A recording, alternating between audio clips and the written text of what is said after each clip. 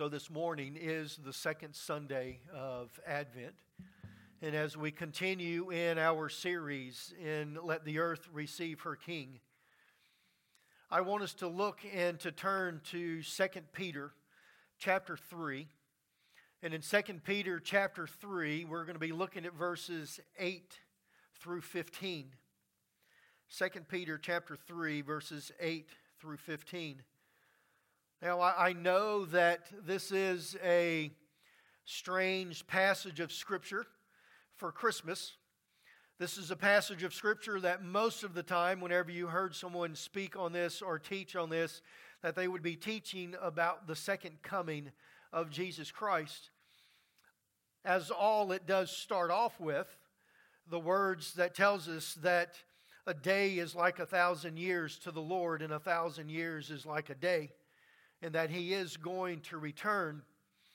But if you would go to the passage of Scripture just prior to that and begin with verse 5, I'm going to read some of that for you to kind of set the stage or to give you the platform on this, because we are really not too far away from this passage of Scripture as far as where we are right now. But we have to understand that in this particular time, hadn't been that long ago that Jesus Christ had died and was crucified on the cross, buried, and then 3 days later rose again and spoke to the disciples and taught the disciples for 40 days. It's really not even that long after Pentecost, the beginning of the church, that we find that Peter is writing this. And it gives us here in verse 5 why Peter is actually writing this. It kind of clues us in. It says, most importantly, that was verse 3. Let's go to verse 5 where I told you. Verse 5, it says, and He brought the earth out of the water and surrounded it with water. Then He used the water to destroy the ancient world with a mighty flood. And by the same word, the present heavens and earth had been stored up from fire. They are being kept for the day of judgment, when godly people will be, when ungodly people will be destroyed. So whenever we look at this, you see here in this first part, it says that they have deliberately forgotten that God had made the heavens and the earth. There are many things that we see in our days today that God has been forgotten. We know, and through school we see that schools, they taught and have been and are teaching evolution instead of creation. They are some people and some scientists even are saying now that they do believe that there is a designer or someone that has designed this world, but they still kind of refuse to give God the credit. There's somebody better out there or bigger than us that's out there, but they refuse to say that it's actually God. That's exactly where they are here, and this is really shortly after the death of Christ. But I also want to take you this morning to Acts chapter 6 and 7, chapter 6, 7, and 8. And in chapter 6 and 7, we have this beautiful message that Stephen gave to us. Now, Stephen is he is being falsely accused, and he is standing in front of the Sanhedrin court, the same way that Jesus stood in front of the court. But for some reason here, Stephen is being asked, or in this message that he is giving to them, you can kind of picture this and see that the Sanhedrins and the religious leaders were most probably standing there or sitting there, and they were most probably trying to pat themselves on the back as Stephen was talking about them being the children and whose children they were, all the way up to the end of chapter 7, where he tells them that they are really not the children of their forefathers, which their forefathers would have been Abraham, Jacob, and Moses, and all the patriarchs. And he tells them, he says, y'all are stiff-necked, hard-hearted, broods of vipers, and you are sons of your father, but your father is Satan. And that is whenever they take the first day of Pentecost, over 5,000 or over 3,000 people were saved and were brought into the church, right? Would you not like to see a revival like that, where that many people just simply flooded the altars and turned their lives over to God? I don't know if I would like to be the pastor of about 12 or 13, and then all of a sudden I'm the pastor of over 3,000 people. Don't know if I would like that one, but I would love to see the outpouring of the Holy Spirit and see that many people saved.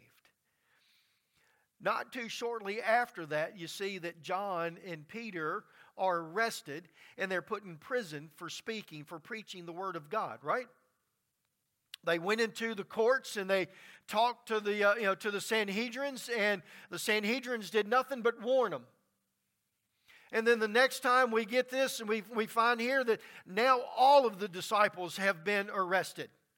And they are all now sitting in the jail, and they come in and they bring them in front of the courts once again, and they talk to him and they tell him, they say, now do not speak in the name of God anymore, or in the name of Jesus Christ anymore. And if you don't do that, you'll be okay.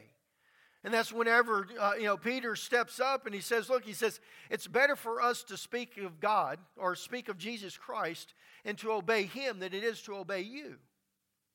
So they get flogged. So you see the progression, okay? So what's happened is that now to speak about God, they're beginning to be persecuted.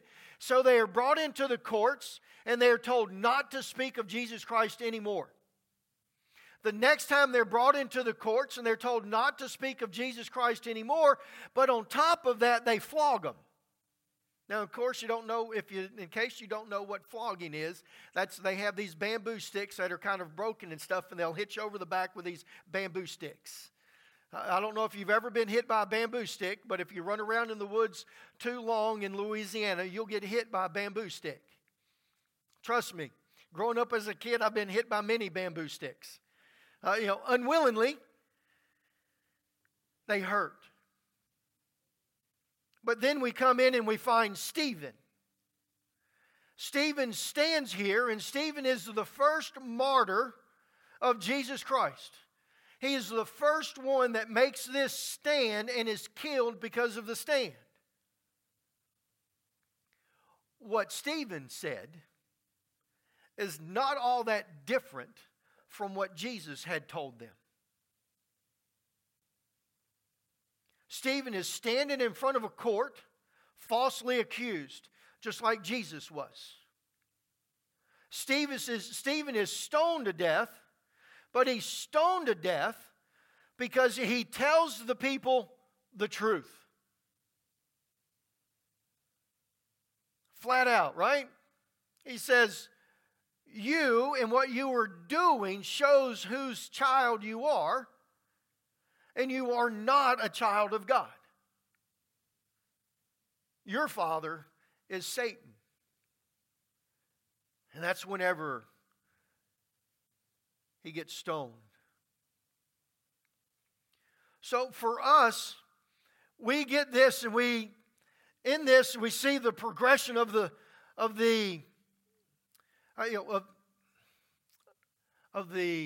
persecution of the Christians. But at this point in time, the Christians fled. They fled Jerusalem. And they began to go out, and wherever they went, they still spoke about Jesus Christ. Now, that speaking about Jesus Christ is going to come into play a little bit further on in the message. But it's been dispersed, and because of the persecution, and because of the thought process of the world and where the world is, Peter now has to write this particular passage of Scripture. So let's get here and let's see what Peter is actually giving to us, because there's things for us to learn as far as how we are supposed to live this life. Beginning with verse 8. It says, "But you must not forget this one thing, dear friends. A day is like 1,000 years to the Lord, and 1,000 years is like a day. The Lord isn't really being slow about His promise, as some people think. No, He is being patient for your sake. He does not want anyone to be destroyed, but wants everyone to repent. But the day of the Lord will come as unexpectedly as a thief. Then the heavens will pass away with a terrible noise, and the very elements themselves will disappear in fire, and the earth and everything on it will be found to deserve judgment. So everything around us is going to be destroyed like this. What holy and godly lives you should live, looking forward to the day of God and hurrying it along. On that day, He will set heaven afire, and the elements will melt away in the flame." So what God has for us, and what we see in this, is that God, again, we are seeing this picture that even though the people have decided that God really isn't true, or God is not here, and the promises of His return really isn't going to happen. As we see this unfolding, Peter comes up and he steps in and he assures them that the promises of God will happen. So we, as the people here, we find ourselves in this moment of already, but not yet. Jesus Christ has already came. Our hope, our peace has already came as a child. God incarnated, living amongst us. It's already happened. His kingdom has already came to this earth. But we're not yet there. So we're in this time frame that we have to work through, and we have to understand that although Jesus Christ and His kingdom is here, and our hope and our peace that He provides for us, even though it's here, we still have struggles. We still have heartaches. We still have issues in our lives. But this text reveals to us that the promise of hope that God gives to us is and will come true. That He hasn't forgotten about it. Remember, the Israelites were in bondage in slavery with Egypt for 400 years. And He still came and rescued them. Last week we talked about their bondage by Babylon. And how God said that that they would be there for 70 years. And after the 70 years, the Assyrian government came in and allowed them to be free. There again, His promises came true. But yet the struggles were still there. How many of you struggle with peace during Christmas time? Come on, raise your hand for me, please. How many of you are just full of peace whenever you're running through the stores trying to find this the perfect gift, right? Okay, so how many of you are on your Amazon app and peace is just overwhelming you and you have tears running down your face as you flip through that app and find the perfect gift? Oh, so none of y'all were raising y'all's hands then? I understand. I get this. Peggy and I, for the last, I would say 3 years, maybe 2 years. Well, okay, it's got to be longer than that because we've had cable because of the apartment complex makes us have cable. Don't understand that one, but we have to have cable. So at Thanksgiving Day, we begin watching all Christmas movies. So we'll watch at least one Christmas movie every night from Thanksgiving Day all the way up to Christmas. Sometimes we'll get early and we'll watch 2 of them. It never fails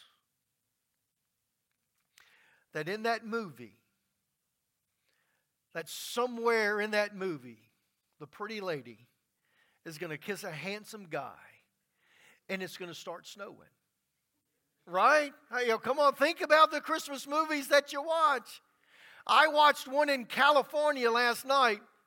Okay? Well, I wasn't in California, but the movie was made in California. And the guy kissed the girl and it started snowing in California. Now, of course, the guy was up on the roof shaking a box with fake snow in it. But still. And now, I don't know, you might have to depends on your hearing, you might have to turn your TV up really loud.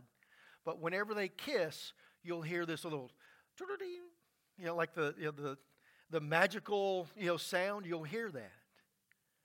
Come on now. Christmas time is a time for peace, but I tell you what, it's nothing but a struggle out there shopping right now. I don't know how many times Friday I walked into a store and forgot my mask and had to turn around and go back to the truck. Right? It's like, oh man. I almost fell out laughing one time. I had remembered to put my mask on and I come walking by and this young lady, she's like, oh my goodness, I can't believe I forgot it again. Walking right past me. I was like, yep, there you go, babe. I got it. You do not go shopping now just to waste time and go shopping, right? Because you got to put the mask on. If you're going into a store, there's a specific reason why you're going into that store. Christmas no longer talks about peace, right? I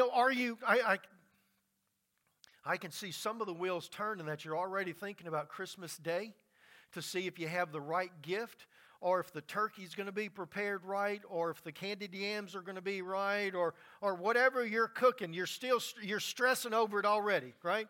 There's no peace. Christmas time, what about the lost loved ones that we yet stage or point in this world? Because we know that Jesus Christ came.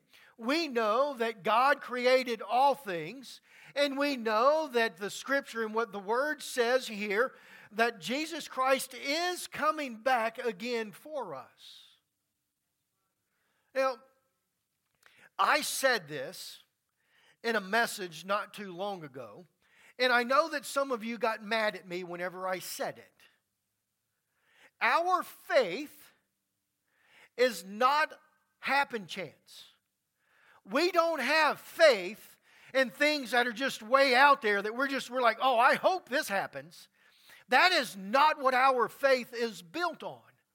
Our faith is built on the promises of God. Because each and every promise that He has promised before, He has fulfilled each and every one of those. And because we know that, right? Because we know that He has fulfilled those promises, we know that He is going to fulfill this one. So whenever the Scripture says that every knee shall bow and every tongue shall confess that He is Lord, that day will happen.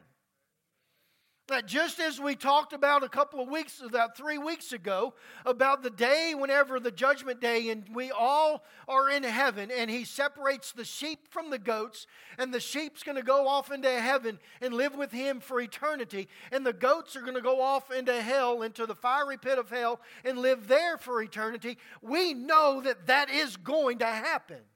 We're not hoping that it happens, and we're not hoping that I'm going to be one of the sheep that's on this other side.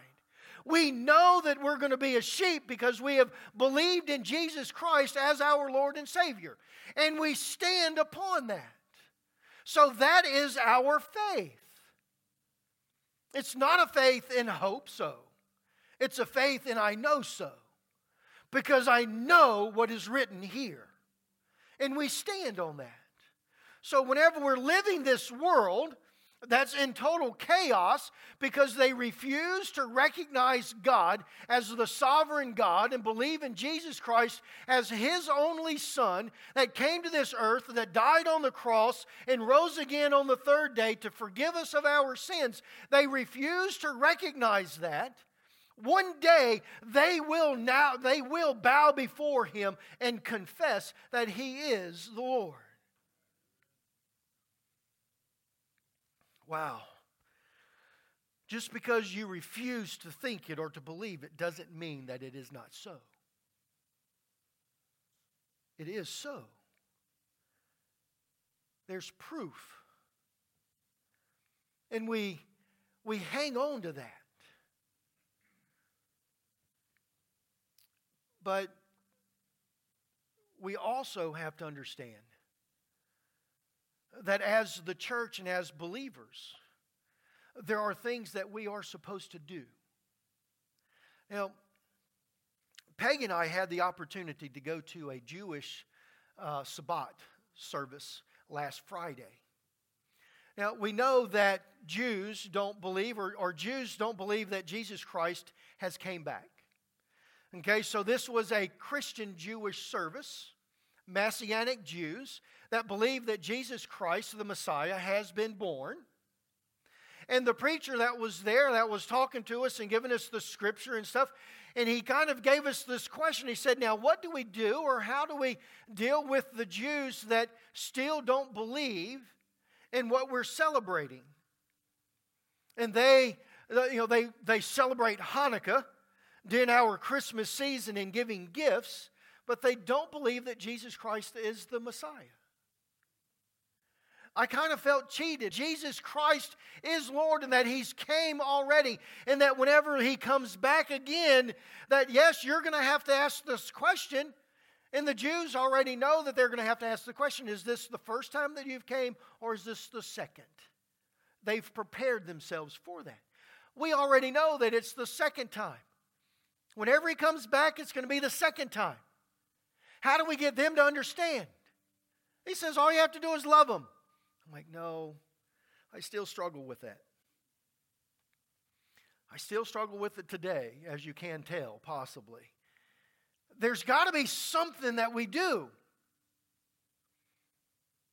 So, here's what Peter says that we should do. Verse 14 says, and so, dear friends, while you were waiting for these things to happen, make every effort to be found living peaceful lives that are pure and blameless and righteous.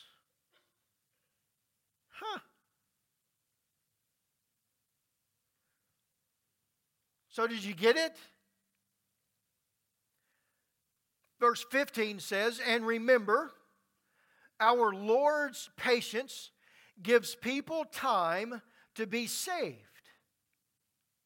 This is what our beloved brother Paul, with the wisdom of God. So what are we supposed to do in this already but not yet point in time in history or in our lives? Peter says we are supposed to do everything that we can to live a peaceful life. Now, I can tell by y'all's, posture that we're getting a little deep and too serious for too long. This is Christmas, and I'm kind of decorated as a Christmas tree, if you don't recognize that. I got my green sweater on with my red bow tie. So I was going to show you my Christmas socks, but that's okay. So here we are. So let's lighten this up a little bit, okay? Because this is like, it says that we're supposed to work, towards living a peaceful life. Whenever you get married, how many of you fought over who folds the towels the right way? Right? You got it? Yeah. Yeah, see, Peggy, she folds hers in halves and then folds it in halves and it's done. I'm like, no, wait a minute. You got to fold it in half, fold it in a third, and then fold it in a third again. And then it fits into the pantry just right. Right? So what happened is we don't argue about that anymore. She just folds them the way that I told her how to fold them, which is the right way.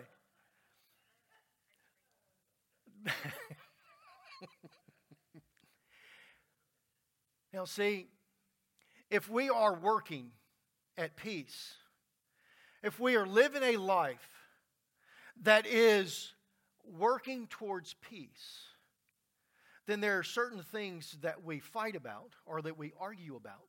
And there are certain things that we just simply say, that's not worth it.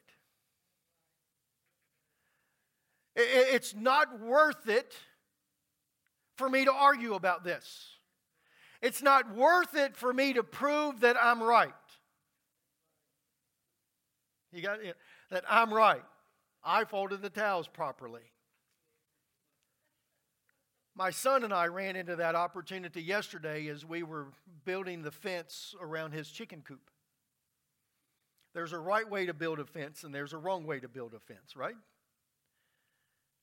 I let him build the fence the way that he wanted to build that fence because it's his fence. So I wasn't going to fight with him. Now, whenever we talk about peace and being peaceful and working towards peace, that does not mean that we're supposed to be weak. Stephen was stoned to death because he refused to bow down before those people and to do what they were asking him to do. All of the disciples died a martyrdom's death except for John. Because they knew what was worth standing up for and fighting for. And the gospel on Jesus Christ. But we bend on whether or not we have to be in church every single day of the week.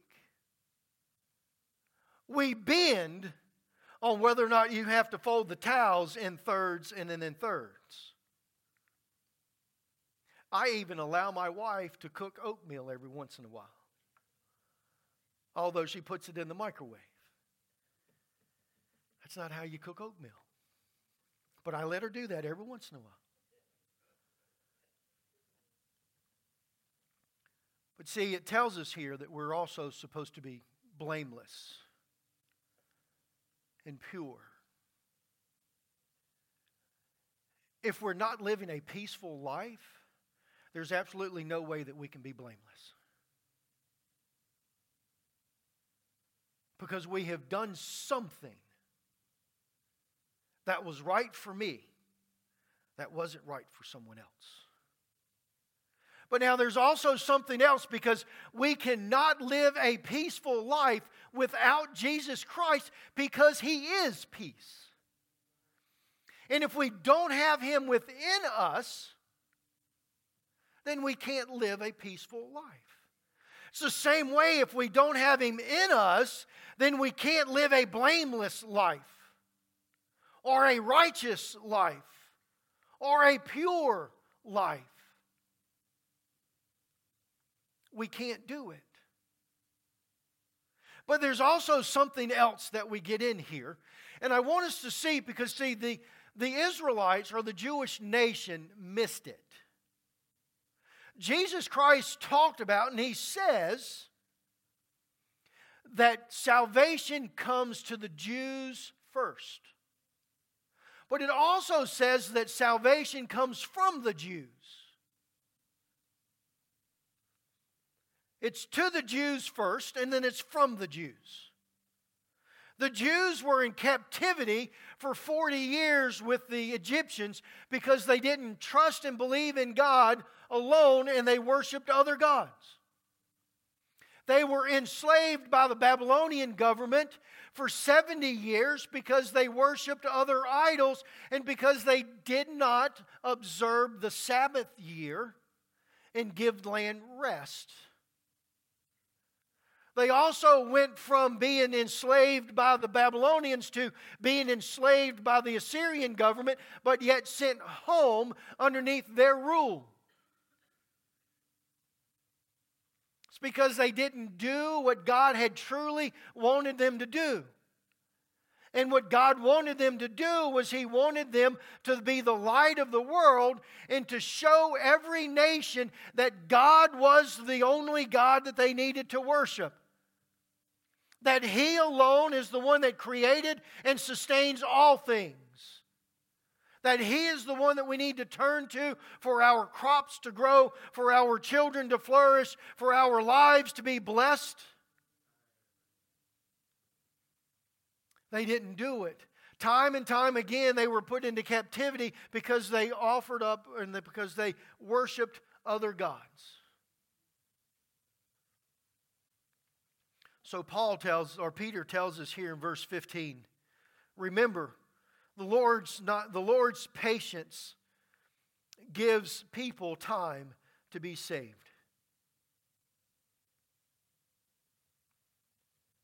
Gives people time to be saved.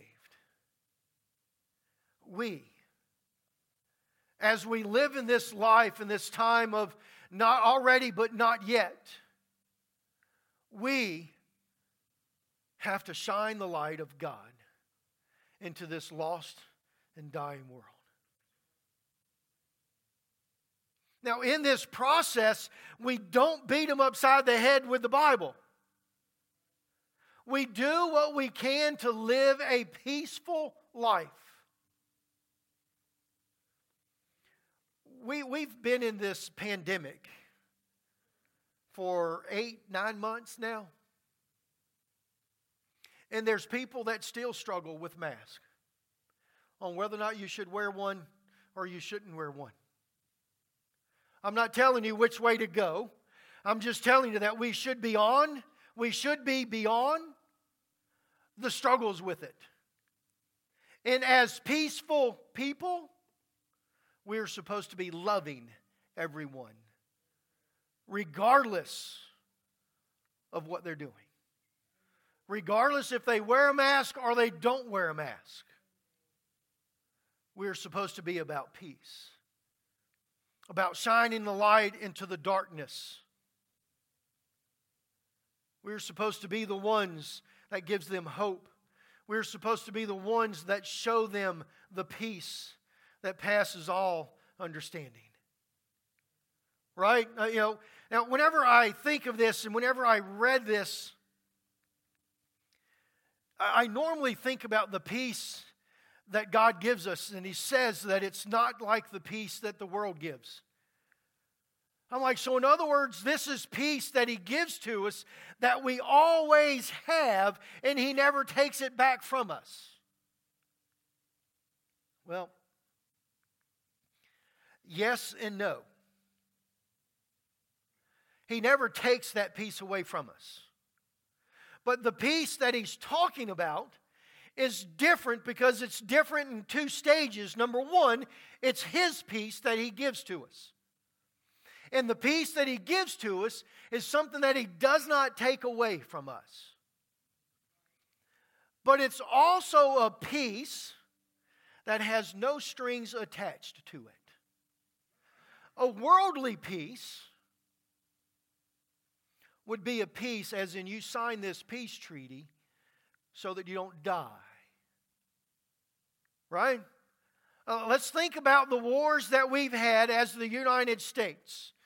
We have signed a peace treaty, and those peace treaties were signed so that the war would stop. So that we would stop killing the other people. That is not the peace that Jesus gives to us. It's not a peace that He gives to us and He says, okay, you either take this peace or you die. Or if you don't do this, then you don't receive this peace. right? I see eyes. I don't have my glasses on, so I kind of see eyes. They're a little fuzzy.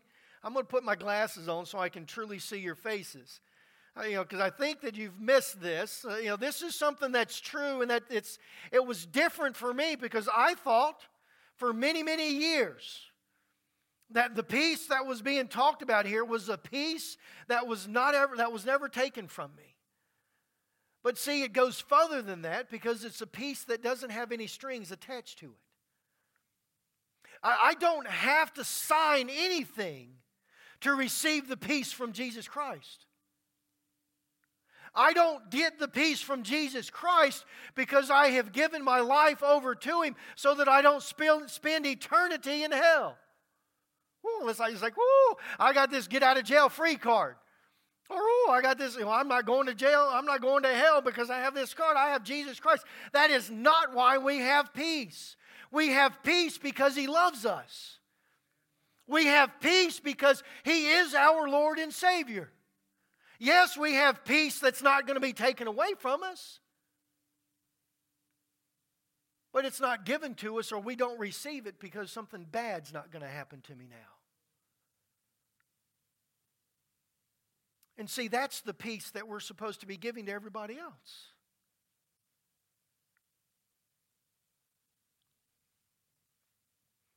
It's a peace that doesn't have strings attached to it.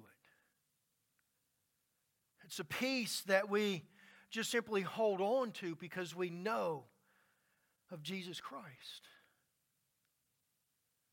Now, real quickly, I want you to think back to the times and to the moments whenever stress was most prevalent in your life.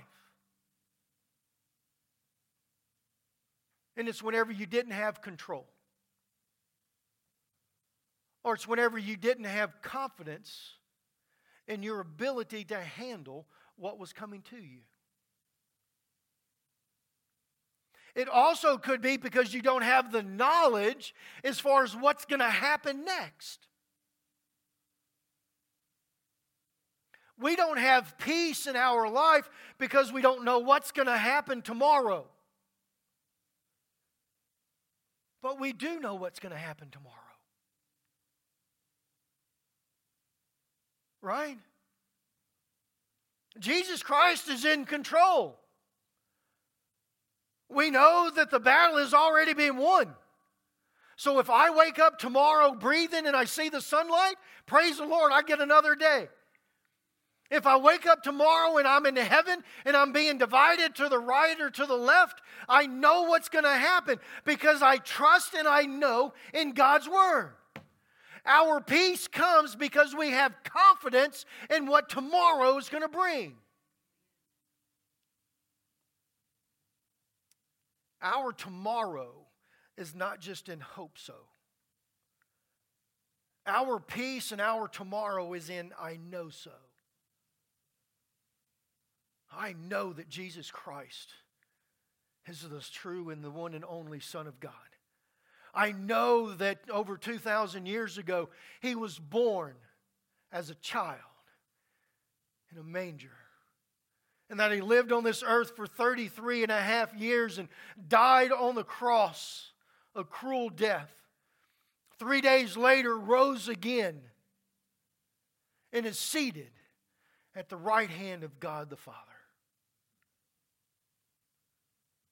Now let me take you back to Acts chapter 8. Because in Acts chapter 8, Stephen gives us this vision that he sees in heaven. And that vision that he sees in heaven is Jesus Christ. And the heavens are full of God's glory. Right? And Jesus is standing at the right hand of the throne.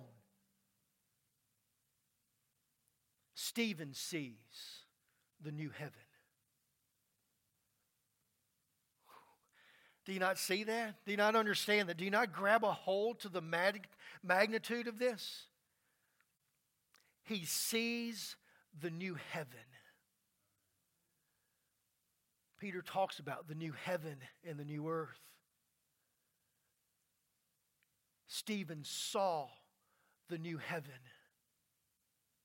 And then Peter invites those religious leaders, The Sadducees in there, he invites them to see this vision. And what do? They turn their back and they close their eyes.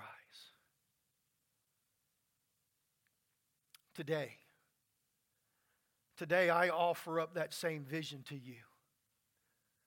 To look into the heavens and to see the new heaven. To see Jesus Christ, our Lord and Savior, standing there next to the throne, ready to receive us. Because it's true. It's true. Let us stand. With every head bow and every eye closed, I open up the altar to you this morning.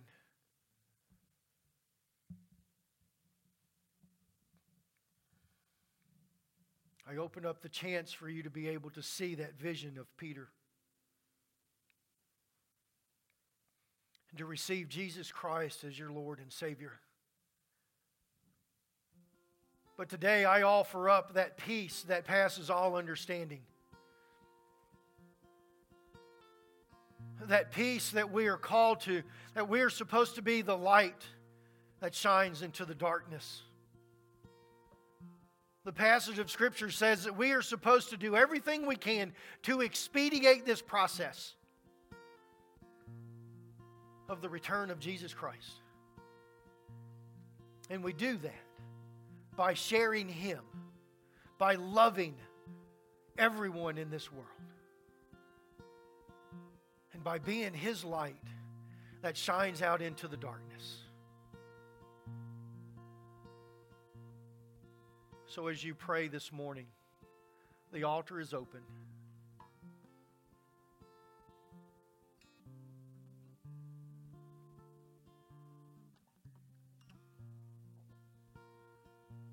Dear Heavenly Father, I do thank you, dear Lord, so much for today. I thank you for this service. I thank you for everything that you have done for us. God, I pray, dear Lord, that we would receive your peace in these days and times, dear Lord, of struggles. And God, that we would be your hands and feet in the light into the world. And God, that we would do everything that we can to live a peaceful life. In Jesus' name, amen.